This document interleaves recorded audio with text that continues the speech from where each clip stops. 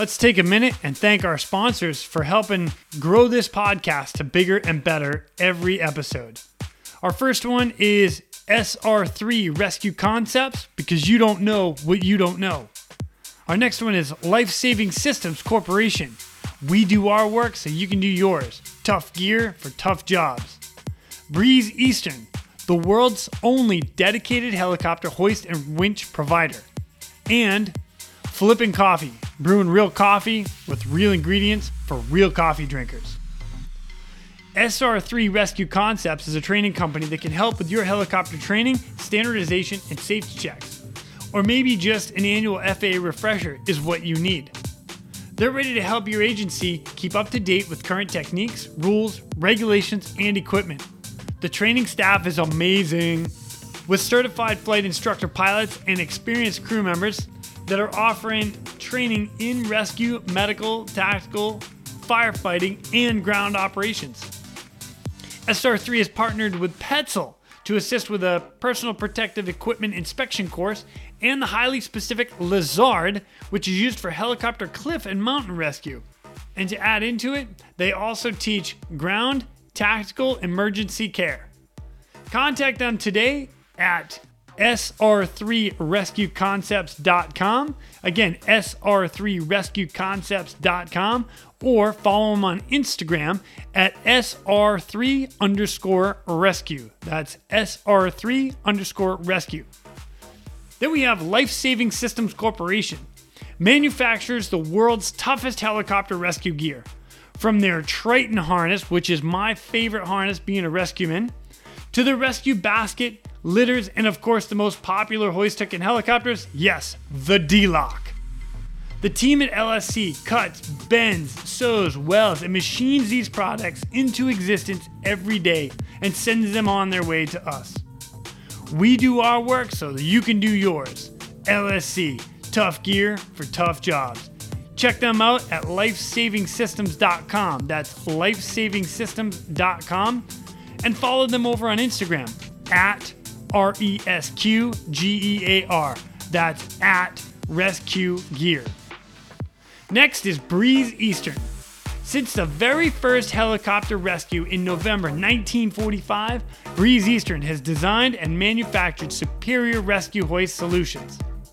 While much of the technology and unique mission requirements has changed over the past 75 years, their commitment to the rescuers, operators, and those rescued has not. Contact Breeze Eastern today by visiting them at breeze-eastern.com. That's breeze-eastern.com. And the last one is Flippin' Coffee. At Flippin' Coffee, we roast each batch to perfection to bring that smooth, delicious cup of coffee that you won't find in most other brands. We like to keep it simple, brewing real coffee using real ingredients for real coffee drinkers. Contact them today at flippincoffee.com. That's FLIPPIN coffee.com. You can also follow them on Instagram at Flippin' Coffee. That's at FLIPPIN coffee. As a bonus, Flippin' Coffee is given a promotion. If you punch in promotion code, all capitals, REALRESQ, you get 10% off. That's promo code Real ResQ, capitals, all capitals, REALRESQ, and you get 10%. If you're just going to send everybody an email, just make sure you tell them one thing. Quinny sent me here. And thank you to all of our sponsors. My next guest is coming from Austin, Texas. And what a great conversation I had with him. He goes into some good rescues, some techniques, some different things that they do down there. And he brought in a little reality check that needs to be done with a good bunch of lessons learned. And I was humbled by it, and I'm excited to share it with you guys. So without further ado, please welcome Steph Maier. My name is Jason Quinn. I am United States Coast Guard Rescue Swimmer number 500. These are my rescues and rescues from those of us that put our lives on the line every day so others may live. This is the Real ResQ Podcast.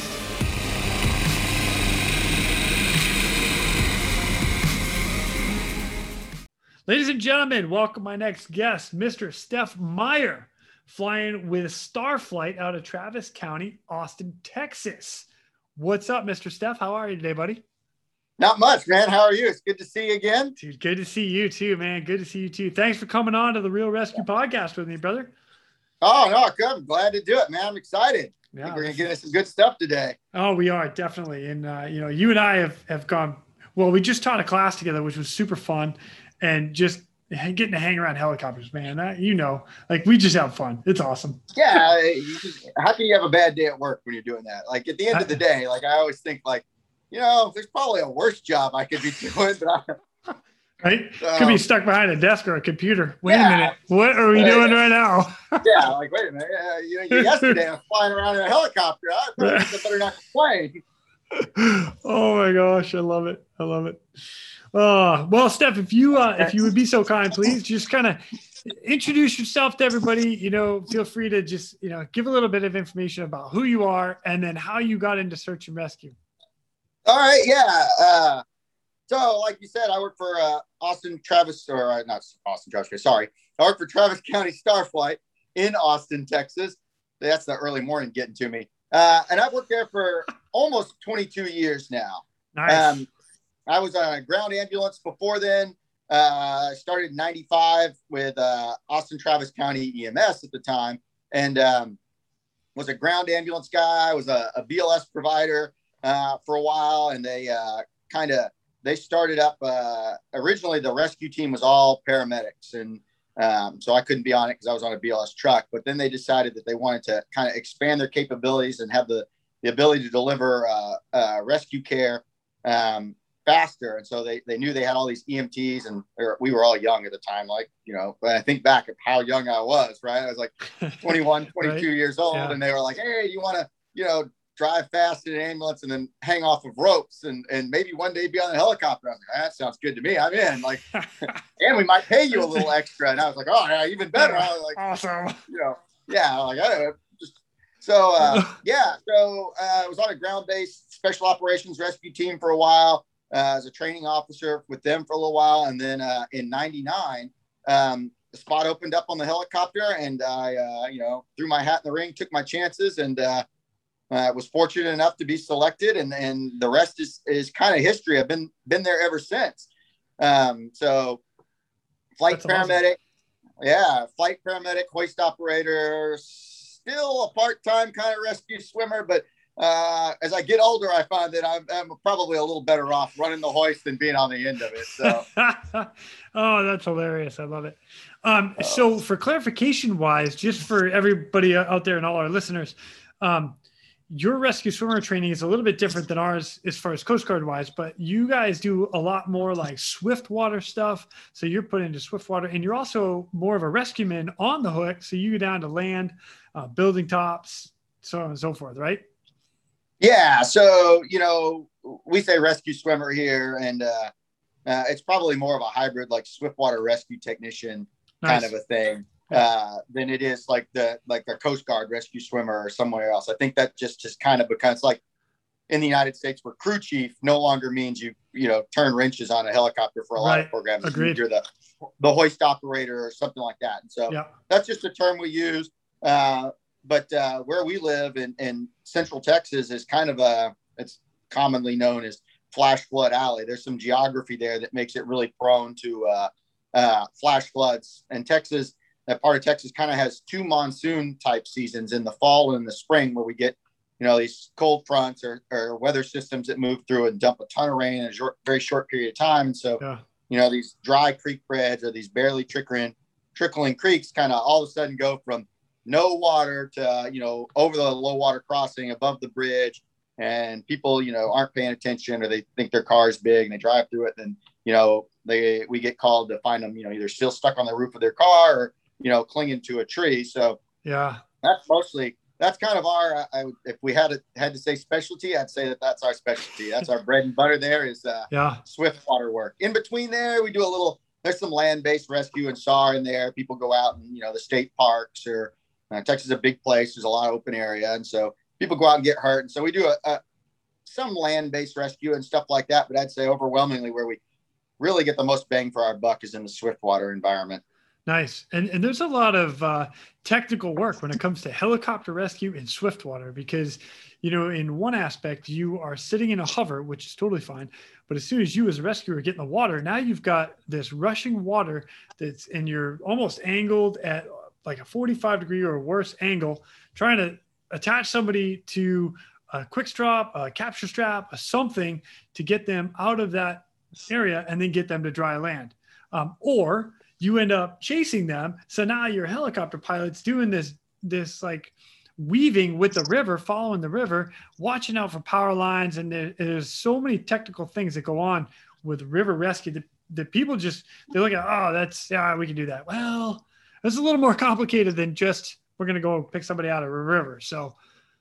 Yeah, absolutely. I mean, if they're stationary on the roof of their car, then, it's not, it can be challenging, but you think about that, it's a static problem. But, right. If somebody's clinging onto a tree in the water and you've got, all this rushing water, it's, as they say in swiftwater, it's powerful, it's predictable, but it's relentless. So, the water, it's not like, I guess, for you guys at the ocean where, there's a set of waves and then it's kind of a lull for a second and you can do stuff. Most of our floods, however fast the water's moving, it's just constant until it runs out of water. You've got that much force pushing you, right? And so until the creek goes dry, you've got, however much water pushing down on you. And so it can be really challenging, especially like you said, if, we're not on our game or we misread the situation. Maybe somebody's finally so cold and hypothermic that they just can't hold on anymore. And they start moving down the river. Now, then it gets real technical real fast. And, and if you're not prepared for that, if you haven't thought about it or planned for it or trained for it, then, you can get not only, the victim can get in a bad spot, but you can get the rescuer and then subsequently or potentially even the aircraft in a bad spot. If you get, your hoist operator's not managing the cable well and there's trees and cars and who knows what else floating down the river. And now you got that wrapped up in the cable. And now I got my rescuers, tied to this tree that's wrapped around the cable that's now pulling on the aircraft. Like you can have a bad day pretty quick. Pretty quick. Yeah. No doubt. Damn. Gosh, that's pretty gnarly. And Well, all right. So now with that, let's go into your very first SAR case. So, and I know you're a paramedic. You're a street paramedic for a while, and you and I just had this conversation about, hey, let me tell you my first paramedic story, but you don't even remember. Could have been a stump. Yeah.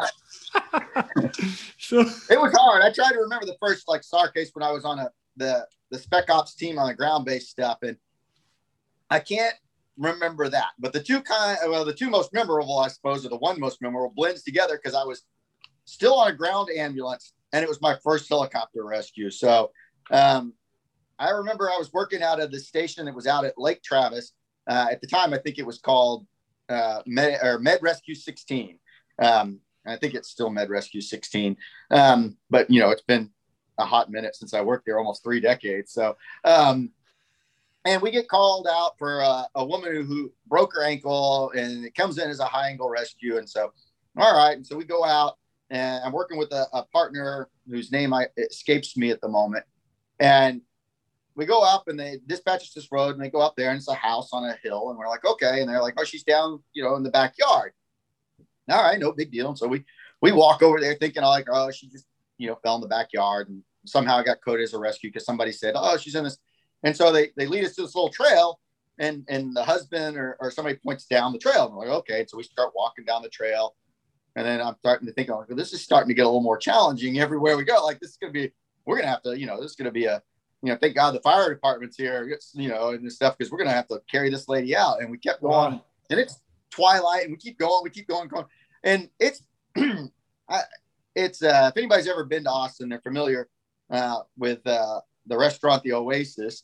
It was near there. And so it's this overlook, and then it's probably 200 or 300 foot of, I don't know, pretty significant loose rock kind of slope through cedar trees all the way down to the river's edge or the lake's edge. And she had made her way about 90% of the way to the thing. So it's dark and it's starting to get dark. And so we're all huddled around and we get our legs splinted up and back in the day, we gave morphine for pain. So give her some morphine for pain. Nice. And we're sitting there and we're like, well, what do we do? And we're all looking at like, man, it's going to take us forever we're going to have to build like, a haul system and carry her up and then stop and then reset another one. And finally, we all kind of looked at it and we said, hey, maybe we ought to just use the helicopter. Maybe it's just that easy. Let's just do that. So, we didn't do a lot. So, we're just that easy. That's what I'm talking about. I say that now, but at the time, man, we had 2 paramedics. I think we had sweat and we were more worried about, we're going to call the helicopter and we're going to get in trouble for calling the helicopter. Like, this is going to be terrible. But we did. And so, it worked out pretty well. We got our package in the Stokes, got everything going. And then I remember there was this moment where my partner and I are looking at each other and it was all right, well, who's going to go out with her? Who's going to ride the basket? And back then we didn't have a hoist. We were, the STARFlight was using a 412 at the time. So it was a short haul program back then. This is, we're probably talking 97 here. Okay. And so it's a short haul. So they're going to short haul over to the parking lot of this other thing, set her down, and we'll figure out how we're going to get her to the hospital from there. And I remember my partner and I kind of look at each other like, do you want to go? Do you want to go? With both of us knowing full well that we wanted to go. And so after a few seconds of kind of this, well, who's going to do it? Who's going to do it? I finally made the executive decision. I was like, well, I'm writing the chart. So I'm going out with the helicopter. Yeah. Come on, Steph. So I think, probably to this day, he probably looks back at that and probably, has some choice words for me. So, they came in and it was 2 good friends of mine. The pilot was Willie Culberson, and the crew chief that day was Jim Allday. And they lowered the rope down to me and we hooked up the bag and we lifted her up. And, my biggest regret to this day, or I think back on it, is that this was back in so this was in the days before everybody in the world had some sort of video recording device. So here's this great, the helicopter lifts us off, the sun's setting, we go out over the lake and all this. And I'm like, where's the video of that? How come I can't have a video of that? So in the end, we land, we set her in the parking lot, and it all goes pretty well. And the good folks on the helicopter were nice enough to go ahead and just take her to the hospital. So we didn't have to, as we were cleaning up all our gear, and didn't have to drive into the hospital and stuff like that. And then I got to sit around for the rest of the day and feel like I was king of the world, because I had just gotten, I'd done it in training a few times and stuff, but I'm doing it for real. And I felt like I was the man at that point. Dude, that's awesome. What a great first story. What a great first rescue, especially with helicopter stuff, man. That's killer. Yeah, it was. And so that kind of, from there, I think I was kind of, at that point I was hooked. Like the helicopter stuff was fun. I was like, man, people really get to do this? Like, I'm in. Like, how do I, sign me up? Man, great story, dude. Oh, that's killer. I love it. That's awesome. Well, I think go. Sorry, man. Go ahead. No, go ahead. Well, I was just saying, I think the funny thing is that, I kind of got into search and rescue. I won't say by accident. When I finished paramedic school, I took a swiftwater rescue course down in New Braunfels, and it was fun. And, I kind of enjoyed it. And then, like I said, when I was still driving a ground ambulance, they invited some of us BLS providers to join the rescue team and do all this. But I'd been exposed to it at a much earlier age because, oddly enough, I am the second generation working on STARFlight. So my mom worked for the same program that I do back when I was in high school. So all these people that's so it's kind great. of like a friend of mine wrote a book called Life in the Dead Man's Curve. It's a shameless plug for his book. And he talks about how when I was in high school, I would come up to the station to visit my mom when she was working on the helicopter. And he refers to me, I think, then as a punk kid.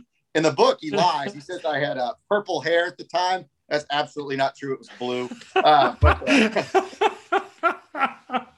It's interesting. So that's great.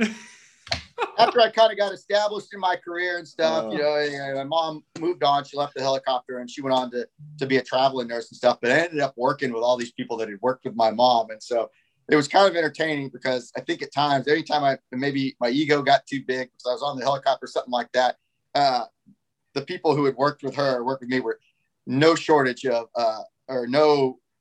not at all upset to remind me of the things I did and how I looked when I was, 17 years old or 16 years old, coming up to the station with, purple or blue hair at the time and all this other stuff. So it was always kind of an ego check to have some guys like, yeah, you remember when you got, your mom had to come bail you out because you got in trouble for, doing this. And I was like, oh, yes, I remember. Like, yeah, we remember that too. God. And I'm like, oh, thanks, guys. So totally called out. That's awesome. It's always kind of been an ego check for a while. Now it's been so long that most of the people there don't remember working with her. They don't know that. And so I kind of keep it quiet up until telling now. your audience now this is what happened to me, right? But I had managed to keep it kind of quiet. In fact, I told people the other day at work, they're like, what, your mom worked here? And I was like, yeah, you didn't know that? And they're like, no, we had no idea. And I was like, yeah, I keep it kind of quiet because people will just pick on me. So yeah, it's going to come around. Yeah. What are you going to do? That's awesome. That is fantastic. Yeah. Oh, man. Well, I'll tell you what, I want to get into a couple of different rescues that you had, and two of which you earned a couple awards for. So if you don't mind, I'm just going to kind of read them, and then I would love for you to kind of take me through a little bit of each of the rescues. Is that cool? Yeah, absolutely. All right, cool. Well, this one, so 2014 Higgins and Langley Memorial Award for Outstanding Achievement in the Field of Swift Water Rescue is hereby presented to Steph Maier, flight paramedic, rescue swimmer, hoist operator. This is dated June 6, 2014. In honor of your personal service and the commitment by Travis County STARFlight to the highest standards of swift water and flood rescue training, preparedness, and professionalism and devotion, which accumulated in the technically challenging rescues of 32 victims who were swept away, surrounded, or stranded by dangerous floodwaters generated by the severe thunderstorms on October 30 and 31 of 2013. Without the Travis County STARFlight robust swift water rescue program, countless lives would have surely been lost in these devastating storms. Steph, that's awesome. 32 lives or 32 victims. Dude, that's crazy. So you have this major thunderstorm that rolls through your area over a 2-day period in 2013. Dude, hit me. What do you got? Yeah, so that's part of like earlier I was talking about, we get a kind of a 2-pronged monsoon season. We get it in the spring and we get it in the fall. And that was, we tend to have a lot of floods around Halloween, oddly enough, and Thanksgiving. We have these big flood events. And so I think I was just lucky enough to be on duty that day and be lumped in with the award because I came in on the morning and everybody had been out all night rescuing folks. So both aircraft that were available that day were out and they were rescuing people, and they've been, doing real, technically difficult rescues, out of windows, people all in trees, on the roof of their cars. I think, wow. Hey, this was bad enough. I think there were some homes that were kind of flooded and swept away. And so they're out doing their work. And so at the time, this was after, in 2011, 2010, we had some pretty significant wildland fires and burned a lot of homes. So we purchased a Super Huey to do some wildland fire stuff. And so I managed to get into work that morning, and it was, the storm was kind of passing through, and I was all, like, I want to go rescue folks. Where's my helicopter? And they were both out still doing stuff. And I'm like, what are we going to do? What are we going to do? And they said, well, we're going to put you on the Huey. And I was like, well, there's no hoist on the Huey. The Huey's, we had it rigged for firefighting. We didn't have any hoist provisions on it. And they're like, well, we'll give you a couple rescuers. And what we'll do is, you can go out and then, if there's neighborhoods that you can just land in and get people who are cut off and move. And I was like, oh man, I don't want to do that. That didn't sound like, I want to be a hero. Heroes don't just land. I got to do something. So we thought about it for a while, and I was listening to dispatch. There's all this stuff going on, and then I thought back to those 412 short hauling days, and so I asked the boss who was there at the time, and I said, hey, can we build a short haul for the Huey? Can we short haul folks? And he thought about it for a second. He said, yeah, we can do that. So we run out there and we build this short haul. Attach it to the cargo hook on the van. rig it up. So there's 2 points of attachment. We got it all set up, and we go out and they give me 2 rescuers. I'm like, all right. And the first thing they do is they tell us to go to this neighborhood that's all flooded, basically to deliver.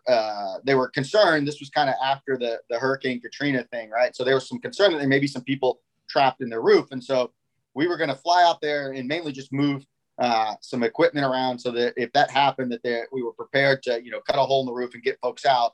And so on the way there, we get a call and they say, hey, never mind. We're going to divert you to this call. The Travis County Sheriff's officer has called and said he's stuck in the back of this pickup with about 7, 8, 10 people or something like that. That they need. Yeah.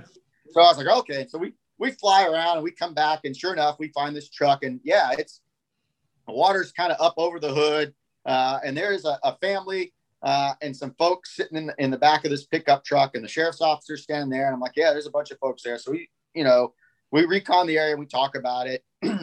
And this is one of those things where, in your head, you always what you're supposed to do. You prep for this kind of situation, and then you go out and I probably did exactly the wrong thing in terms of I was the most inefficient rescue you could be. Like, instead of I'm set down and we're going to do all this, I was like, let me find the most inefficient way to do this. And so that's what I did. So we land and we put a guy on the end of the line, and we haul him, and he's got, we called it a spider rig. It's a big O-ring, and it's got 6 attachment points to it. And so we had the ability to take 6 people at a time off of the truck. And so we're like, we only have to do this in a couple of trips. And in retrospect, what I should have done was put him down there with enough stuff that he could have got everybody hooked up and ready, that I could have come in, grabbed them, moved them, set them down, come back, grabbed them, moved them, and not made him work, 80 feet below a hovering Huey. It's blowing stuff all over the place. But that's not what I did. So we put him in the back of the truck and then just sat there over the top of him.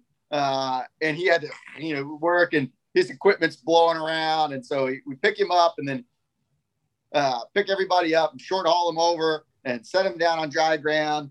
And then for some reason, I didn't just give him a brand new set of harnesses to do it. I made him repack all of them and short hauled him back over. So in the end, it worked out pretty well. There was a picture. It was pretty cool. The last people to go out were the sheriff's officers. And there used to be I think I still have it somewhere, a picture of us short hauling the sheriff's officers, and he didn't want to leave his firearm, his shotgun in the back. So it's hanging off of him. So they took the picture right as he must have spun just right. And so this picture of this guy flying through the air and his shotgun's hanging out, and you could clearly see. And so people are like, what are y'all doing? It's really not what it seems. I get it. His vehicle was swamped. He didn't want to leave it in the back of his thing. Wow. And it's funny too, is my buddy didn't know it. I didn't realize it until we were halfway through it, is that the family brought all their pets. And so they were all wearing backpacks, and he was like, hey, try to do it. And halfway through the short haul, on one of them, this head pops out of the backpack, and everybody's backpack was full of small dogs. And so all these dogs in the back looking around. I just thought it was funny, because I asked him later, I was like, did you know they all had dogs? He's like, what are you talking about? It's like, everybody's backpack was full of a dog. And he's like, I was wondering why they wouldn't get rid of their bags. I was like, yeah, it's because they had their dogs in it. Oh my God, that's awesome. It's pretty funny. So, I was fortunate enough to be lumped in and be allowed to receive that award, but really it was the rest of the folks from STARFlight who were out really doing some pretty technical rescue work that night. And I came in and really I laugh about it, because it worked out, and no one got hurt, but it was probably inefficient. It really it was interesting to me, because it was one of those things is you look back, and we had talked about doing that exact scenario, like what if we have to move a large group of people. We had that spider rig specifically for doing that, and we had talked about kind of doing a round robin of setting you down with all the equipment and getting the aircraft out of the way, let you get everybody packaged up, ready to go, and then just bring the line in, grab a group, move them out. The next group's already ready to go, set them down, come back. And so it was in, all that. And when I was done, I thought about it, and I thought, all the things we've talked about, we wrote a procedure for it. We had a plan for it. And then in the heat of the moment, I went and did the most inefficient thing. I hover over, only gave him one set of equipment. And so, I accept the award, and I was very humbled to be included in that. But really at the end of the day, it was everybody else. I just, when they said who did rescues that day, I think I moved 8 or 9 people. And so I managed to get, was tagged on to the award, and I'm very appreciative of those folks for submitting my name along with everyone else's. But I really think that everybody else who worked that night really did the real work, and I just happened to kind of come along and provide some comedic relief in the end. So, but I'll take it. I'll take the comic genius story there. Yeah. And you know what? And good job to everybody else that was out there and doing it. And for you, I mean, way to give credit where credit is due. I've heard it many times. We're all out there for the same reason, to protect those that are in despair. And, that's what we do. Like, right place at the right time, or wrong place at the right time. However you want to talk about it, we're there. So, but yeah. And those guys, I will say that some of the stuff and the lessons we learned that night, they learned, it was incredible. They did such good work. And it's those types of moments, like after sometimes people ask me, like, why are you still doing this? Why are you still here after 2 years of being a flight paramedic? Why are you still here? And I think it's moments like that, that all these people, put aside, it's storming, most of us live in the Austin area. And, I think it's that self-sacrifice or service to others, or whatever the right term for that is that, you're willing to leave your home, which very well could be, being damaged by the flood or something else, to go out and help people you don't know. I mean, I'm sure and over your course of your career, you've done that. Like, we're going out to help people, and we don't know them, and Nope. we don't know anything about them, but you're willing to leave your family behind for a night to go help others. And that's what keeps me coming back, is at times, as a flight paramedic, that's the stuff that, for me really brings it home as to why I'm out there. It's that, servitude, willingness to help others, even if it, comes at a personal cost, being in search and rescue, we don't get to schedule like, next Tuesday at, 10 o'clock in the morning, we're going to go out and do a rescue. And I'll be home in time for dinner. Don't worry about it. Like, it's the thing, it's the search and rescue causes you to, no one knows when it's going to flood, or if you're in public safety and you do a little more than just search and rescue. We don't know when fires are going to start and when you're going to be out fighting fire all day, or if you're in law enforcement, when you're going to have to do something. And then, so that means that at times those people who are out there doing this job, like whether it's us or any of the other programs across the country and world that do search and rescue, it means, you miss the anniversary, sometimes you miss your kid's birthday and stuff, and you're out there doing stuff. I think that's what, at the end of the day, that's what, makes me proud to be part of this community, is this willingness to put aside personal, personal satisfaction, or not satisfaction, but put aside your personal life and go out and help people. And that's what makes it's such a cool community to be a part of, to look around and say, like, we're all out there doing the same thing. And we may not always agree on the right technique or piece of equipment or something like that. But at the end of the day, I think we all agree on what the job is. And that's to go out and help others who have found themselves in a position to where, those of us who are lucky enough to be in, especially helicopter search and rescue, have a very unique set of skills that can maybe help them. And if we don't go help them, there's potentially going to be a bad outcome for those people. And so that's what makes me. You're spot on with all of that.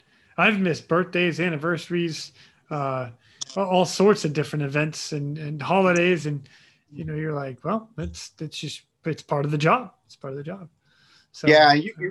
And a big shout out to, like, let me just say to everyone's significant other and kids who understand that, because they suffer too, right? Like, true you get statement. to go out, and at the end of the day, like, a lot of times they get kind of maybe forgotten in all this, that at the end of the day, like, what allows us to go out and do these things is that you have a great support at home, support, behind the scenes support from a family that understands what you're doing and is willing to accept those sacrifices that you're making because they know what you're doing. So I give a big shout out to everyone's, son, daughter, husband, wife, boyfriend, girlfriend, just families across, the world that, understand the sacrifices that are being made so that we can go help complete strangers. Well said, sir. Well said. I can't agree more. Man, that's awesome. Well, in that case, let me bring you to the next one, because I don't think I can follow up with any other questions. We'll We'll go to the next one. All right. So now 6 months later, and I kid you not, 6 months later, here you are, April 27th, 2015. You get another Higgins and Langley Swiftwater Rescue Incident Award. Same thing, Travis County STARFlight. And is that second crew? Is that? Yeah, we were on the second aircraft. Okay. So we had 2 aircraft on duty. We were on the second aircraft. Okay. Got it. So Travis County STARFlight, second crew, Travis County, Texas. And this is honoring the rescue of 2 victims from a dangerous low head dam near Lake Maier, where their boat was capsized on April 27th, 2015. So you guys were given an award for this one too. So run me through it. What happened?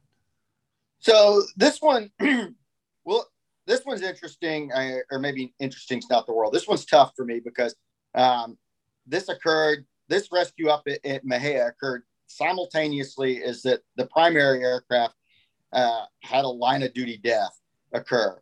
And so this one's a little difficult for me sometimes to talk about. And I'm going to tell you the story. I think some of my friends, depending on, different people know the full story. And so I'll tell you the full story and I'll tell you how I feel about it. And some of it's pretty hard for me at times to think about. But we were staffing our second aircraft, and that aircraft is normally on duty from 10 a.m. to 10 p.m. And so it was getting close to the end of our duty day, and it had been raining pretty heavy. About, I think, Maier is roughly 120-ish miles northeast of Austin. So it was raining up there, but, we really weren't all that concerned about it because it was 120 miles away roughly.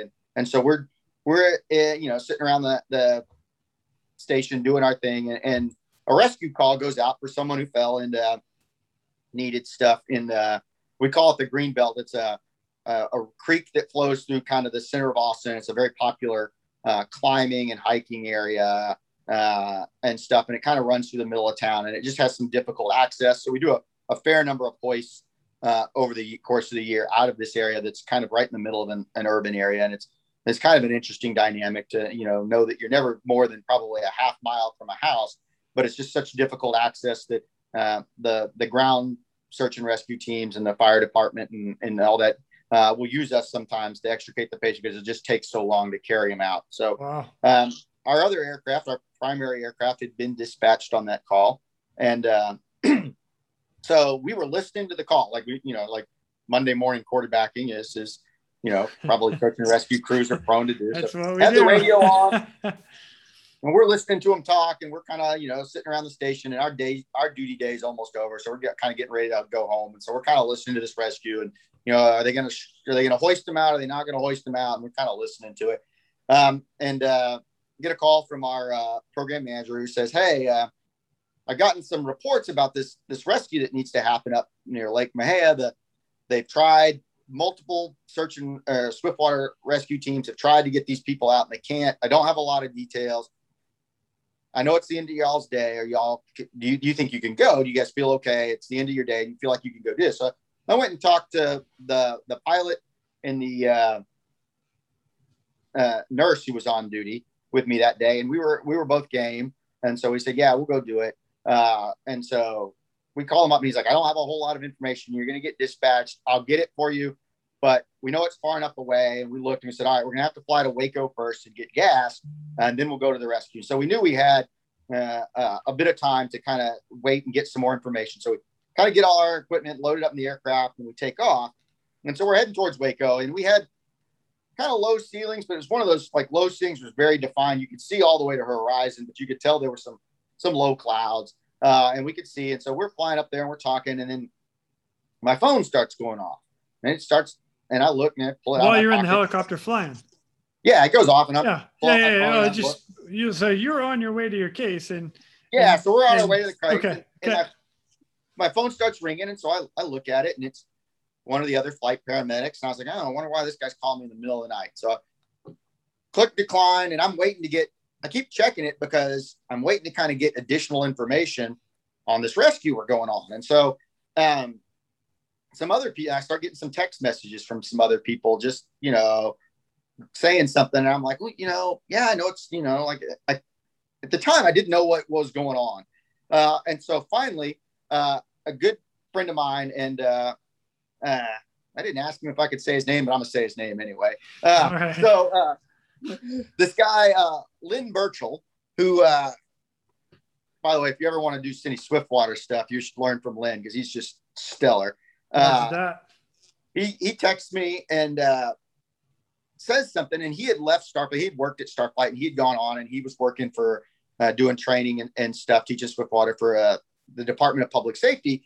And I knew that we had gotten this call kind of through that route. It had gone from, I think, either a state trooper on scene or parks and wildlife guys on scene or something. So I thought maybe he had additional information. So he sends me this text and he says, "What, you going on that rescue?" And I said, "Well, yes." And so I was like, "Oh, you may have some additional information." So I text him back and he says, "What's going on?" And I said, "I don't know." And so we have this text exchange, and it goes on for a couple of minutes, and he's like, he won't tell me, I won't tell you. And so I think on both sides of the story, like, he thinks I'm playing coy and I'm not telling him stuff, and I think he's not telling me stuff. And finally I'm like, "Look, man, I'm going to do this rescue. Why don't you tell me what's going on?"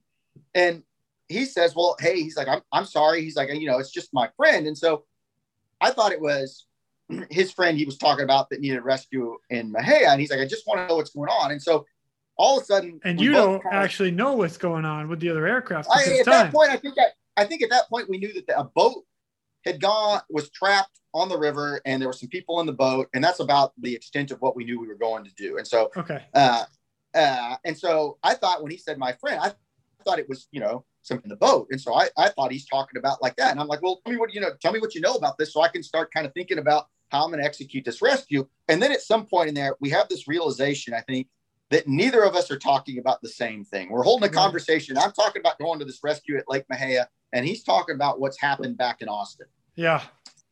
And so finally, and this, I say finally, it's not like we were sending this long, complicated. This probably occurs over a minute and a half, 2 minutes maybe, and we're flying up to the Waco airport to get gas. And he finally says, "What are you talking about?" And I said, "I'm talking about going to Lake Mahia to do this rescue. What are you talking about?" And that's when he tells me, he says, "I'm sorry, I thought you were going to help STARFlight 1. I said, "No, they're doing this rescue." And he's like, "No." He tells me that there'd been an incident on the accident, and that Kristen McLean had fallen from the hoist while they were doing a hoist. Holy cow. And then, there's this, oh my God moment. And I'm kind of stunned for a second. And so then I ask, "Is everything okay? Is she okay? Is she just hurt?" And he says, "I don't know if I should tell you right now," which in and of itself is kind of an answer. Right. Of course. And that question, then all of a sudden it starts to make sense. Why is my phone, like you can see, on your phone, you get 27 unread, text messages are popping up in the corner and stuff like that. And phone just ringing and ringing and ringing. And so finally he tells me, he says, "I don't think she survived the fall." Oh my gosh. So we're flying, and all of a sudden, like, no one else in the aircraft knows what's going on. And I'm sure there'd be some people out there. I struggle. And to this day, I still, like, at times that when I think about this night and this rescue, I struggle with, did I do the right thing? And so, I'll tell you what I did. And there's a handful of people who think like, "Yeah, you did." And it's, to this day, it still bothers me. Like, I said, "Okay, we got these people who need to be rescued. Do I just go do the mission, or do we just turn around and go home and shut it down?" Because nobody else in the aircraft knows. And so wow. I kind of, what a burden for you to carry all the way to a rescue. So Steph, we holy shit. I said, "I'm not going to say anything. I'm going to get to the airport. We're going to land. That way," at least in my head, I thought the best plan is to get to the airport. We'll either stay there, we'll tell everybody, we'll find out what happened, as much as we can, in the early stages. And we won't do the rescue. We'll just be done, and we'll just stay there. At least if we're all too upset, we won't fly a helicopter back. Right. Agreed. And so we land, and I call the boss on the phone, and I lied. And I told him I didn't know what had happened. And that I just knew something bad had happened back home. And I said, "Do you want us to go do this rescue, or do you want us to just stay here?" And he said, well, does everybody else know? And I said, no, I don't think they do. And he said, do you think you can go do this? And I said, yeah, I think I can go do this. And he said, if you think you can go do it, go do it. And I said, okay. So I spent a great deal of time trying to make sure no one had access to their phones, in the 10, 15 minutes it took us to go get gas. And so,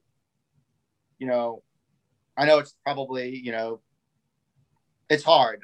Wasn't in the military. And so, we're civilians, right? We're a civilian rescue organization. We don't deal with a lot of line of duty death. So it's not like military guys who know that, this happens sometimes. Like, sometimes people are going to be killed in action or something, but we still have a job to do and stuff. And so I struggled. To this day, I still struggle. And it took me a long time. I ended up, trying to come to terms with, am I a bad person because I didn't fall to pieces immediately hearing this? And what do I do? And I still don't know that I have the right answer on it. I made the decision I made at the time, and I don't know what I would do if I was faced with that again. I know it was really hard for me. Like I said, how do I put this out of my mind long enough to go help these people? Because I knew that they were these people we were going to rescue, who I don't know, are in a bad spot, because it was one of those, they were fishing on the lake, or they're doing something on the lake, and the lake has a spillway, and their boat had gotten too close to the spillway. So they'd gone over the spillway, and it had gotten wedged up on some rocks or a tree or something. And this was the first fire department gets there with their Swiftwater team, and they look at this problem and they say, we can't solve it. So they call another team, and they show up and they say, no, this is beyond us. And so we're in the decision tree. We were probably, like the last ditch. Like they called, 4 or 5 departments to go out there and try and solve this problem. And they didn't, it was too dangerous for them to put a boat in the water, and there weren't any other helicopters available or something. So it was us. And so, I made a decision that we were going to go, we were going to do this rescue. And I was going to do my best to not think about everything else that was going on. And so we fly out there, we get gas, and we fly out there, and sure enough, in the middle of this, creek that probably is normally about, 20, 30 yards wide, was probably 400 yards wide. And there's water going through the trees. And sure enough, right in the middle, there's this boat, and there's a couple people clustered on the boat. And so we look at it and we said, all right, well, the rescue portion doesn't look like it's going to be that bad. We do a little recon, and there's some power lines, up kind of upstream and downstream. We looked at it, and you could see where the river normally, or the creek outflow normally goes. And there's all these trees. And so we said, all right, we're going to do it. But then we thought, this is, one of those things is, at the time, we were both a hoist and a short haul program. So we had a hoist, but we also still did short haul. And we kind of left it up to the crew to make a decision when you get there, what you think the best means is. And for the most part, hoist was our primary extraction. And so we thought about it. And then we look at these people and we said, well, they're in a boat. Boats float. What's going to happen when we start taking weight out of the boat? Is the boat going to become more buoyant? Is it going to unanchor the boat? And so we rescue the first person, but then the boat floats down the river, and we make a worse problem, right? And so we thought about it for a second, and I said, I think what the best plan is we're just going to take everybody all at once. So we're not going to hoist them because that'd be 3 or 4 people, or I guess 3 on the end of the hoist. And that's probably, I know that's going to exceed 550 pounds of hoist, right? And so I said, well, short haul, because I know at that point we can certainly take the weight and all that. And I said, well, just take everybody all at once. So we go and we land and put the rescuer onto the end of the thing, get all the weirs in the quick strop, get everybody get him set up with a couple of quick strops, and then lift off and fly in. And there used to be video. I couldn't have planned it better. Like, it's just one of those things when you look back at it. We come in and it looks like I planned to do this. So we get him just 2 or 3 feet above the water, and we come approaching the boat, and it's literally like he comes in and just takes 2 steps and he's on the boat. Like from the side view, it looked like, and I couldn't do that again if I tried. Like, it just looked perfect. Nice. He gets in, and he gets these 2 people in the strop, and we're able to lift him out, and we go set him down on the bank, and they're able to go, be reunited with their family. And at that point, everything was done. We flew back to the Waco airport, and it was then that, got a hotel room. At that point, it was tired. Everybody's exhausted. I don't remember. It's hours later. It's probably, after midnight, close to 1 a.m. at that point. And so we said, like, we're not going home. We'll just leave. We'll park the aircraft at the airport. We'll go get a hotel room. We'll spend the night here. And it was at that point that I called the boss. And he said, let me know when everybody's at the hotel and y'all are settled in, and we'll do a conference call and I'll tell everybody what happened. And I said, okay. And so that we did. And that's when they let everything in. And, there was a lot of stuff, looking back at that I still, was that the right decision? Was it not? Should I have gone on that rescue? Should I have helped those people? Or should I have just told them, hey, I'm dealing with my own stuff. You'll figure, maybe the water will go down. Maybe you'll float downstream. I don't know. But I didn't. And, I'd like to think that at the end of the day that Kristen would have made the same decision, or would have been happy with my decision. At least that's what I tell myself. Yeah. It's tough. I don't know. Like I said, it made me for a long time, like, I didn't tell anybody this. I kind of kept it to myself, but I felt like I was just a bad person because I went and did this knowing what had happened back home. And it was tough. I got to tell you, I know I've said that a couple of times, but it was a really hard decision. And I don't remember, I don't remember how, or I can remember kind of thinking like, how do you justify this? I don't have a good answer. And so if anybody asks, like, what do you do in that situation? It's like, I don't know. Like, I don't know. Like if there's, I don't know what they tell you if you're in the Army or in the military forces. They tell you, like, if you're doing something and there's a casualty, what do you do? How do you keep going on the mission? Like, I'm a chucklehead paramedic, right? Like we don't expect that kind of thing to happen. Right. In the civilian world for the most part. And so when it did, I was really didn't really have the tools or skills or anything to kind of, how do I process this? And so I did the best I could at the moment. And, maybe it wasn't the right thing to do, but those two people were, got rescued and fortunately they got to go home to their family and stuff. And, which kind of left me and the rest of the guys to kind of deal with things. So. Wow. Like, there's so much from that. One, great job on the rescue. Smart move, just in your description of where the boat is and how you're going to pluck everybody off. And, to go in there, a lot of people have talked to me about when you have an incident or something happens, that you have to be able to compartmentalize all of that. So you have to take things and you have to say, okay, this is what I'm going to deal with right now. I will deal with this later. I'm going to compartmentalize this and this. And that's exactly what you did. You know what? If I was in that situation, I don't know what I would do either. I cannot tell you if you made a right or wrong decision. And I'm sorry that I can't. I think you made the best decision based on the information you had at hand. And you did what you thought was right. I don't think anybody should fault you for that. I know there's no way for anyone to tell you, like, people can say, like, at the time you may have made the right decision. And I think it's a personal thing. Like, I have to be willing to, to my own, you have to be willing to accept yourself or forgive yourself for the things you do. And that's a hard pill to swallow. It's a hard thing to get over and think about. And I hope, everybody listening to this, I hope you're never faced with that situation of what do you do when you're doing a mountain rescue or something and one of your teammates, has a fatal accident or has a, serious injury and you're faced with that. I don't know how to tell you what to do. Like I could just, you listen to this is what I did and this is how I managed to get through that rescue. Yeah. I don't know that would work for anyone else. And I hope no one else ever has to find out. So, yeah. Wow. Oh, thanks for sharing that one. Holy cow. Yeah, it does bring the mood down a little bit. I think it was good, in the end. I think it, as I think about and as I move forward and when I train people now, I think about that and I don't always share that story or in many parts of that story with people because some of it is still bothers me internally, but I use some of the things that I learned that night as a way to, in my head, I think about things to teach people and talk about. And so it's, I use kind of that example of you get there and you don't know what's going to happen. You have to figure something out on the fly.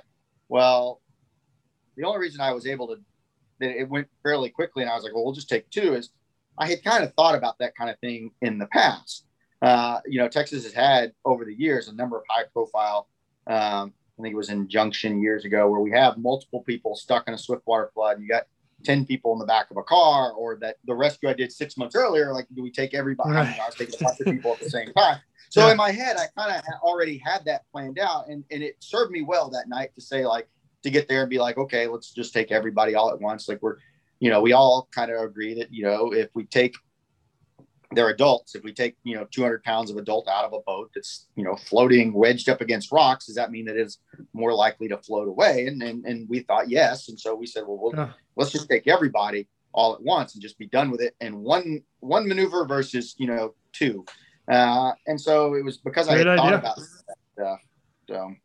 Yeah, that is a great idea. And you have the capability and option to do that. Some helicopter agencies don't have that. I don't have the option to choose between short haul and hoist. It's you're going to hoist. That's what I have. So, and you're right. You can't pick up 3 people because that over exceeds the limit of the hoist. The next thing you know, you're out of business. So you have to go 1 or 2 at a time. So. And, now I'm like you, in our new aircraft in the 169, we don't do short haul anymore. So I think, like, what would I do in that situation? What would you do if you had 3 people? And this is one of those things that I think is really important for all of us to do. And especially anybody who's new to rescue, trying to sort that out with the lightning and the rain and the alligators and all that other stuff that's going on. Yeah. In my opinion, trying to pioneer a new technique is never a good idea in the middle of all that happening. Totally agree. I think it's one of those things, like, when you get new people and stuff, and I tell all the people I train, is like, the time to think about that stuff is today. And right now in Central Texas, the sun is shining. There's not a cloud in the sky, and it's 65 degrees, and it's a Chamber of Commerce day, and it's beautiful. And so now's the day to sit around with your crew and say, they're building a lot of stuff for high rises around here. And what would we do if that guy in the crane operator 200 feet above the ground suddenly had a heart attack? What's the best way to get him off that crane back down to the ground? Right. So what would we do if, and so now's the time to think about that, and at least have a plan or have thought about that, and then go ask, reach out and ask somebody, like, hey, have you guys ever thought about this? And so asking, me calling you up and saying, like, hey, have you ever had this? And what would you do if you had to have this problem? And I think that's the best thing any program can do, which is, one, talk to your tenured personnel, your seasoned personnel who come from maybe another organization who work for you, and ask their opinion, but reach out and, like, don't be embarrassed. Don't be shy. Think like, hey, if I have to go ask, anybody, like, how would I do this? If I go, call up some other agency and say, like, hey, what do y'all do this? Doesn't mean that your agency doesn't know what they're doing. That's the way we all get better. And agreed. There's 1,000 or many ways to skin a cat, right? Yeah. And so calling up and asking, and that's why I think it's really important, when we have conferences or we get together every once in a while and we get a chance to talk, or if you have connections at other programs, you can email out and talk to those people. Like, that's the way to do it. Like, being a program that stands in isolation, and if you want to do that, that's fine. Whatever choice you choose to make, but collectively, we're so much stronger as a community collectively than we are as individuals. Very much so. Yeah. And, there's so much we can learn, and maybe your piece of equipment doesn't work in my aircraft, but that doesn't mean that I don't understand, like, what you're doing. I can think, like, yeah, we can't do that, but maybe we could do. And sometimes the conversation you start having isn't where you finish up. And that's okay. I think about that sometimes when we start talking about, hey, maybe we want to do X. And I start thinking about that. And by the time we're done, we've forgotten completely about whatever procedure or whatever piece of equipment we wanted to buy or something like that. And we somehow stumbled onto a new topic, but we're better because we arrived at that new topic and we do adopt that is, a standard procedure or something like that. So I think it's really important to sit around the station and war game these things out. You know, I spent a lot of time on YouTube at the station searching helicopter rescue to just watch what gets posted and then look at it and ask myself, like, would I do it this way? Or would I not do it that way? And if I did, not just to say, oh, I think, you know, they did a bad job, but to say, like, why do I think, like, you know, is it just that it's not my way and so it can't be right? Or is it, do I see something in there that I think is, you know, that I felt is fundamentally unsafe or wrong? So I spent a lot of time, you know, surfing YouTube for that, because I think it's a great way for people to kind of learn and expand their knowledge and see that, you know, we teach a certain procedure, a certain technique here at Travis County STARFlight, but that doesn't mean it's the only way to do it. Agreed. It just means that's when we mitigate risk. And I look at this and I tell people, like, I don't know, at least in my mind, there's no 100% safe way to do a hoist short of never leaving the ground. True statement. So all of the things, whether you're a dynamic hoisting program or you're a static hoisting program, and whether you always use taglines or you never use taglines, your organization somehow is mitigating risk through everything you do. And the way you do it may be different the way. And so you accept certain risks by doing a certain procedure because you mitigate these other ones. Well, in our RSC, we may be 180 degrees out. We may say that, well, I understand why you're doing that. We think that this is more dangerous than that. And so we have chosen to not use taglines because of the risk of whatever. And we chose to do this instead. And I think it's important for people to look out there and understand, you know, that as we go through this and we learn from other people and we look at this, to say, like, I understand we've accepted that, you know, this risk because it eliminates, or we think it minimizes these other risks. But understand that somebody could very well come back. It's, you know, it's kind of like asking pilots, what's the best way to take off? And you can ask 6 pilots, you know, the same question and come up with 14 different answers. Yeah. So, I mean, it depends on this. And then it depends on this. Well, then it depends on this. So, yeah. And we like to use a tagline because it, like, okay, but we don't, you know, like, oh, you know, the folks that like dynamic is the only way to do hoisting. I was like, well, I think dynamic's a great way to do hoisting, but I don't think it's the only way to do hoisting. I think there's situations where you can't do dynamic. And so you need to be able, and you need to understand that, you know, the pros and the cons and the benefits and the downside of everything we do. And, you know, we get that through me talking to you at our training, right? And understanding, like, oh yeah, I never thought about that. I see what you're saying on that. We just, you know, that's not, you know, to come together and be able to say, like, without arguing or fighting about it, be able to say, like, you know, I understand that. We just choose to do it a different way, or that's not our technique. That's whatever. And, you know, and that's important to be able to learn from somebody.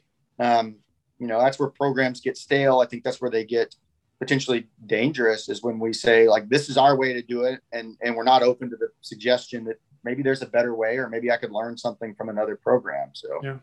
Well, you made a great point there. And the fact that you just said it's your technique, there are a lot of techniques out there as to how to hoist. And there's a lot of techniques as to how to long line or short haul. There's, you know, when you're putting gear in, when you're taking gear out, there are so many ways to do it.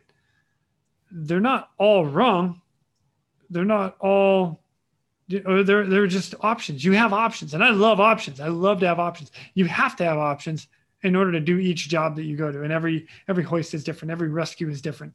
So, you know, what you did 2 rescues ago may have nothing to do with the rescue you're currently on.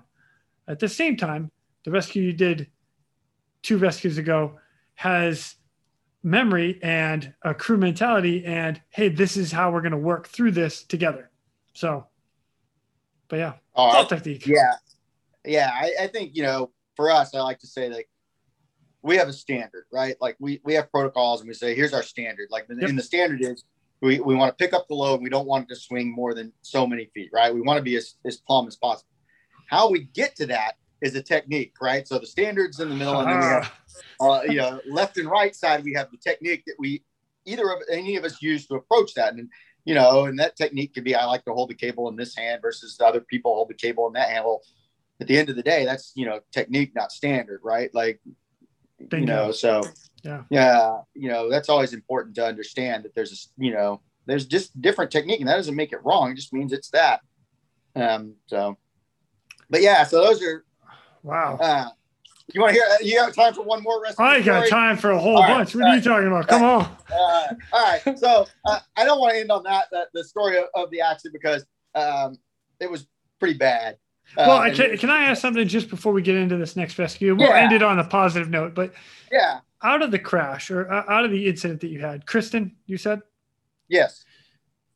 What did you guys learn from that to prevent that from happening again? Was it a gear failure? Was it an aircraft issue, a hoist issue? I mean, without going into major details, and I'm not asking for that, because I don't know what's released. I don't want you to cause any problems there. But what did you learn? Like, how do you prevent that again?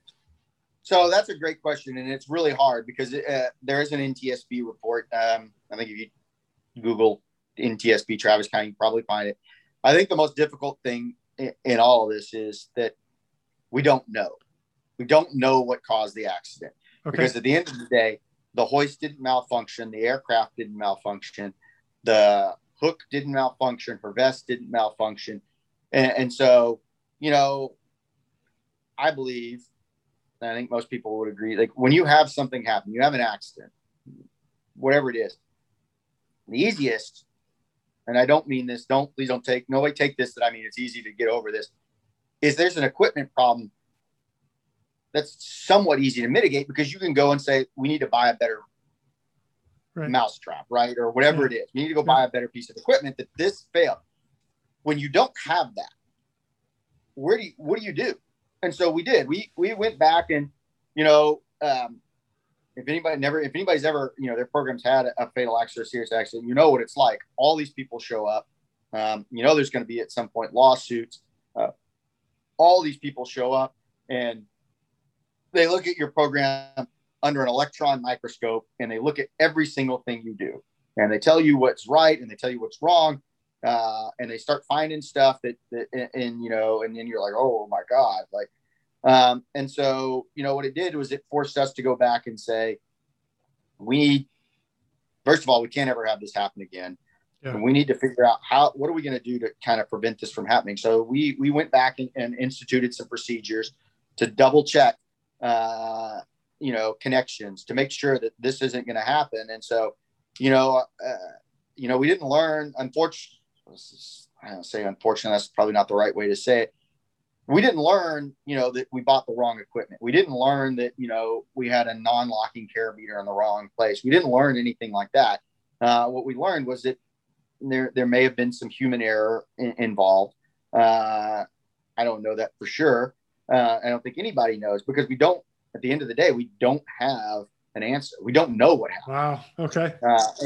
And probably over the years, everyone who works at STARFlight has speculated on what they think happened.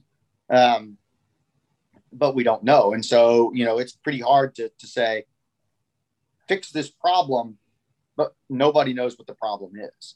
We just know that we had a bad outcome.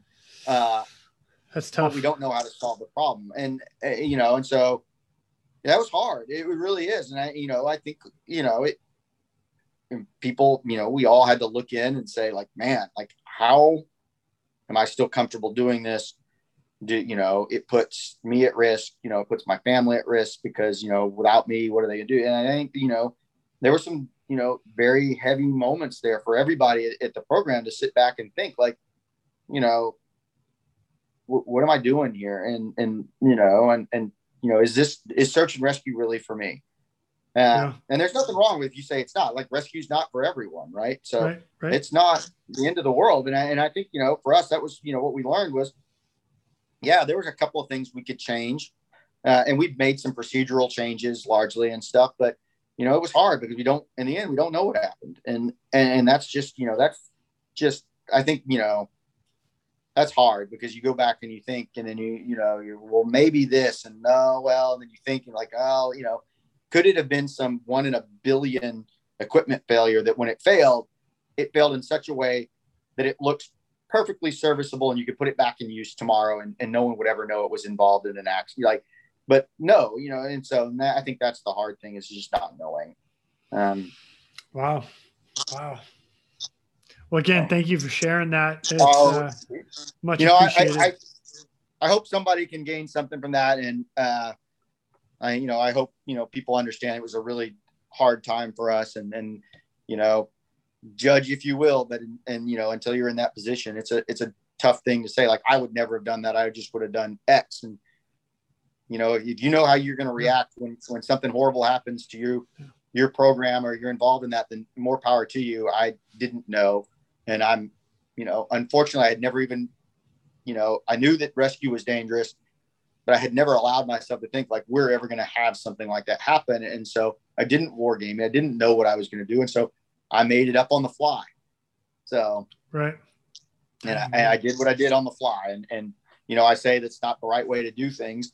And it probably wasn't, but I had never allowed myself to ever possibly think that anybody could get hurt, that we were just, it was never going to happen. We were just going to always, triumph. And turns out I was wrong. So anyway. Wow. Well, spin this, baby. Spin it to, give me a positive. What? All right. Give me this rescue. In every organization, you got to have some policies named after you. Because I love it. It's great when a story starts like that. Yeah. So this rescue, they were two of my really good friends and the pilot. And so that day, the pilot was this guy, he's now our director of aviation operations. At the time, he was just a line staff guy with us. And so his name was Craig Hilsendagger. And then we were training a new nurse, and this was like on a Sunday, I think. And at some point in training, one day you're a trainee and the next day you're not, right? And so we had to make a decision. And so Sunday, we had 3 people on the aircraft. Jen is a trainee. On Monday, it's just me and her, and we're going forth. And so we had 3 people. So we had Craig, Jen, and a good friend of mine who just retired from STARFlight, Howard. And so we get dispatched on a high angle rescue or a technical rescue out at Enchanted Rock, which is a giant granite dome, about 65 miles kind of west of Austin. Popular hiking area, very beautiful. It's this giant granite dome. It's the largest granite dome in this part of the United States, or something like that. And this is great. You hike up to the top. It's got stunning views. But it's over the years, parts of this rock have kind of fallen off. And there's some rubble piles, and those rubble piles we call them caves, but I guess they're really just, throw a bunch of rocks down in this hollow voids, and people go crawling through them. So that's not really a cave. Down. I don't know what you're thinking down there in Austin, but that's not really a cave. We have a lot of caves, so we do have some caves, actual limestone, water. Just checking. Yeah. But this is actually just a rubble pile, and there's some void spaces, and people go crawl through the void spaces. And it's pretty cool. And so we fly out there and we land, and we and there's not the usual amount of response vehicles there, which I thought was kind of odd. But at the moment, I didn't know anything. And so we see them, and we get radio contact, and they say hey, no, she's still down in the crevasse or the cave or whatever. And we go, all right. So we found a spot where we could safely land the helicopter. So we go land, and the 3 of us go traipsing down there, and hey, what's going on? And they said, well, she's down there, and they point to this 3 or 4 foot opening that drops down about 20 feet, and then it's kind of spreads out in different directions and stuff. They're like, she's down there. And I was like, okay. I'm like, when are y'all bringing her out? And the park ranger and a couple of fire or first responder folks that were there all turned and looked at me and said, as soon as you get her out. And I'm like, I'm looking at myself like, I'm looking around like maybe somebody showed up behind me, and no, they're not. And so I'm standing there, and this is where I do think that at the end of the day, if your helicopter rescue team has the ability to have your fingers, there's certainly no way, at least in my mind, we gave it up years ago trying to be proficient in high angle rescue and helicopter rescue and ground-based swiftwater techniques and all this stuff, and said, you know what, you just can't, it's that skill set is it's technical, it advances and stuff. So we stopped doing that.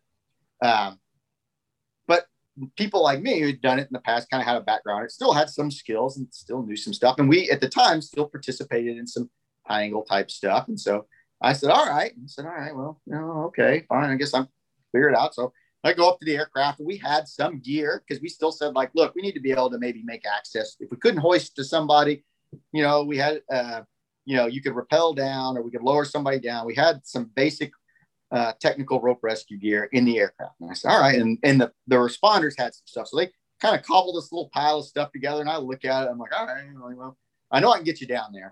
So set this stuff up and send the first guy down into the hole to start some patient care. And then all this stuff comes up. And the whole time I'm thinking, what am I going to do? How are we getting this lady out of here? And so I'm looking at the stuff and I'm thinking like, oh, well, I can build a hull. I like looking, we got like one pulley and some other stuff. I'm like, all right, there's enough bystanders and stuff. Like I'm not lacking for muscle. What I'm lacking is somebody besides me who really understands technical rescue. And so I'm like, all right, we're going to keep this simple. We're going to build this 3-to-1 hull system and we're going to bring this thing up. And so I'm doing all this. And in the meantime, the pilot's looking at me with this skeptical, like, do you know what you're doing? Look, and I'm looking at him like, I'm about 90% sure of what I'm doing. 80%, 75% sure this is going to work. 50% sure this is going to work. And depending on how so it's funny. So we do all this stuff. And as I call the boss, I said, hey, I just want you to know that this patient's stuck down in this hole in Enchanted Rock. And he's like, okay, so we're probably going to be here a little while. And he's like, okay. And they're like, yeah, they got to get her out of this hole. And he's like, okay. And he's just kind of listening to the story like, all right, I get it. Y'all are going to be on scene longer than usual. Okay, blah, blah, blah. And then I was kind of like, oh, yeah, and by the way, I'm building the hull system. There you go, my click. And then, let me turn my phone off because I know someone's going to call me back, right? Like, what did you just say? Yeah, he said, hey, come again. Well, I'm the most. You're breaking up. I can't hear you. I'm the subject matter expert, right? So hang on a second. And he's like, are you sure? And I'm like, all right, I got this. Don't worry about it.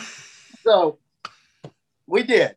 And I built this whole system, and I think it pulled against itself at one point. I think it was like instead of a 3-to-1, I think it was like a 1-to-3 or something like that. It was like, I think I pulled them out in the pot, and it worked. And we really, at the end of the day, we only had to lift this lady like 10 feet. We get her up, and it was difficult getting her over the lip because the litter wanted to turn, and it was hitting rock, and we toiled. I was pouring sweat. And everybody's just dying sweat. Nobody has any water. Like, I think at one point, it was like one tiny little, 16 ounce or 8 ounce bottle of water. And like 5 of us are passing it around and drinking. And I'm like, where? And I keep thinking like I can stall out until the guys that know how to do this, who come out here all the time and do this, will be here. And I'm like, where is everyone? Where is all these other EMS agencies and the fire department stuff? And they're like, oh, there's a big structure fire, a grass fire. They're mutual aid in another county. They can't get here for hours. And I'm like, oh, great. Wow. I'm like, oh, I really am stuck on this rock with Oh and my gosh. Looking at me, and he's like, are you sure? And I'm like, look, I know this is at least safe. And I'm not saying it's the most efficient way. And I'm not even saying it's the best way to do it. I'm pretty sure we can do it.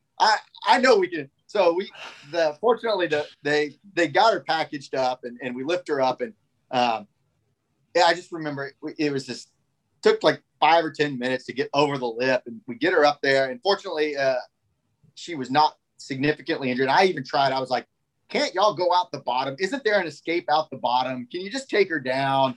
And they were like, no. And it's like, oh my God. And so eventually we come up and we get her out, and I'm like, everyone's exhausted. I'm like dripping sweat. And now we still have a hoist to do because she's still up on the side of this thing. We just managed to get her out of the hole onto this little platform that still has, this giant, you got to walk all the way uphill, and there's no way we're carrying her up this, steep slope, and we can't go down because this boulder rubble pile with all these 10, 20 foot drops. And so we still have to hoist out. So I remember I was like, all right, here's what we're going to do. And I was like, Jen, you're gonna tend the patient. We're gonna come back.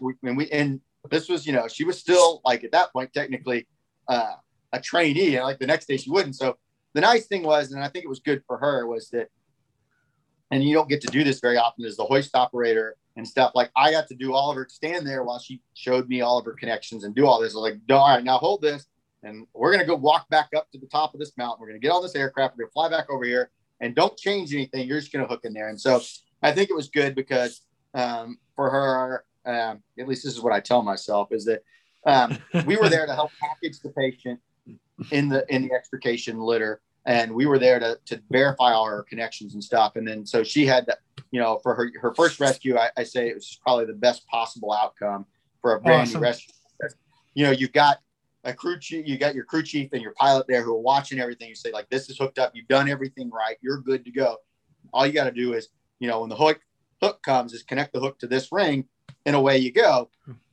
And so we did. And so we go up there and we pick her up and we hoist her out and we go set her down. And the patient ends up going by private vehicle or maybe ambulance to the hospital, because all she had was a broken ankle or something, and she just couldn't walk on it. And so, but then we go back up and we land and all this, and she's down there, and we go back and we're exhausted. Everybody's tired. And I remember standing at the edge of the hole, looking down, and Howard's in the hole. And so they've done the rescue and all stuff. And he looks up at us and he goes, sticks his arms up, waves up at me, and he's like, "Get me out."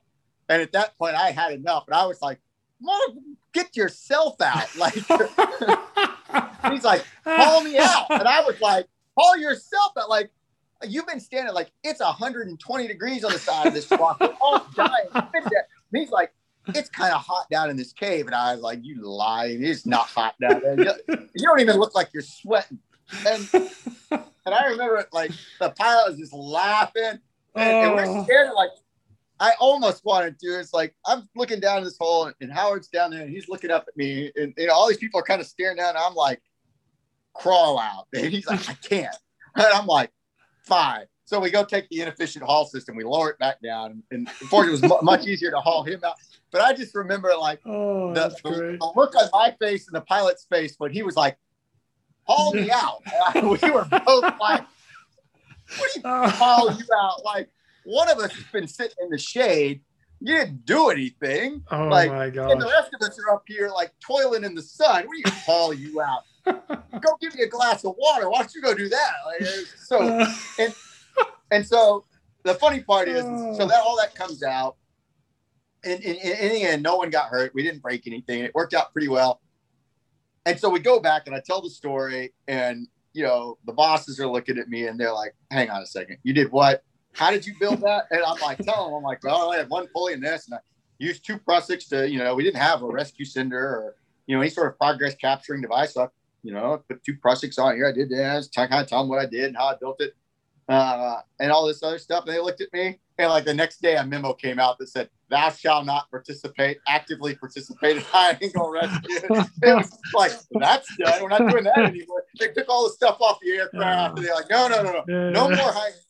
So, hey, well done. Yeah, it was kind of funny at the time. Now, enough time has passed that I think, you can look back and you can chuckle about it and stuff. But it was pretty entertaining at the time, thinking, like, you got to have a policy named after you. We are rescinding that policy. We've decided that probably, they ought to have, while you're still not allowed to build a haul system or anything like that, but you probably ought to at least have some working knowledge of how all that stuff works. So we're going to start sending all our folks back to kind of a rope rescue awareness course, so that nice. We've had a couple of other instances over the years where, the patient was in an area that we couldn't directly hoist to, but they still wanted us to go down and provide some medical care. And so they get lowered down by the departments that's there. And so we felt like it's probably, asking you to put yourself on a system or do something that you don't know anything about. You should at least have some baseline knowledge to be able to say, "Yeah, I can see that that's safe. And yes, they tied the right knot and they're lowering me down, and I understand how all this works." So we're moving back, but we're still not allowed to build haul systems. So I guess my legacy lives on, and that you're not supposed to be the subject matter expert for a high angle rescue. So, oh my God, Steph, I love it. That's great. Well, Steph, so, I can't thank you enough for all your time here. I don't want to take up your entire day. So, I got nothing but time for you, man. But yeah, I get. Dude, awesome stories. Love it. Thank you for sharing. Oh, you're welcome, man. I really appreciate you having me on, and I look forward to seeing you again, in person someday when you get back. Like, we'll all get together again and have the the famed what is it? What did we say we were going to have a Christmas party in yeah. San Diego, right? Yeah, so, I think that's where, if not San Diego, maybe Mexico. I don't know. It was going to be a good spot. Somewhere like that. Yeah. So, I really appreciate you having me on, and thanks for coming on, man. I look forward to listening to your podcast, and I'm glad to have been a part of it, man. I really appreciate it. Yeah, heck yeah. Again, thank you for coming on. All right. And with that, ladies and gentlemen, we are out of here. Thank you for tuning in. We hope you enjoyed this episode of the Real ResQ podcast. Please take a minute and, like my daughters like to tell me, like and subscribe. Oh yeah. I'm pulling chocks and taking off. But before I go, if anyone out there has a rescue story that they would be willing to share, I would be humbled and honored to have you as a guest. Or if you have any questions about any of the rescues or anything else that we talk about here on this podcast, send me an email, therealresq@gmail.com. That's therealresq@gmail.com. You can also check us out on our Facebook and Instagram page at The Real ResQ. That's at TheRealResQ. I also want to give a special thank you to all of you staying on the watch today. Always remember that when that SAR alarm goes off, those in distress are praying for a miracle. They are going to get you. Until next time, fly safe and swim hard.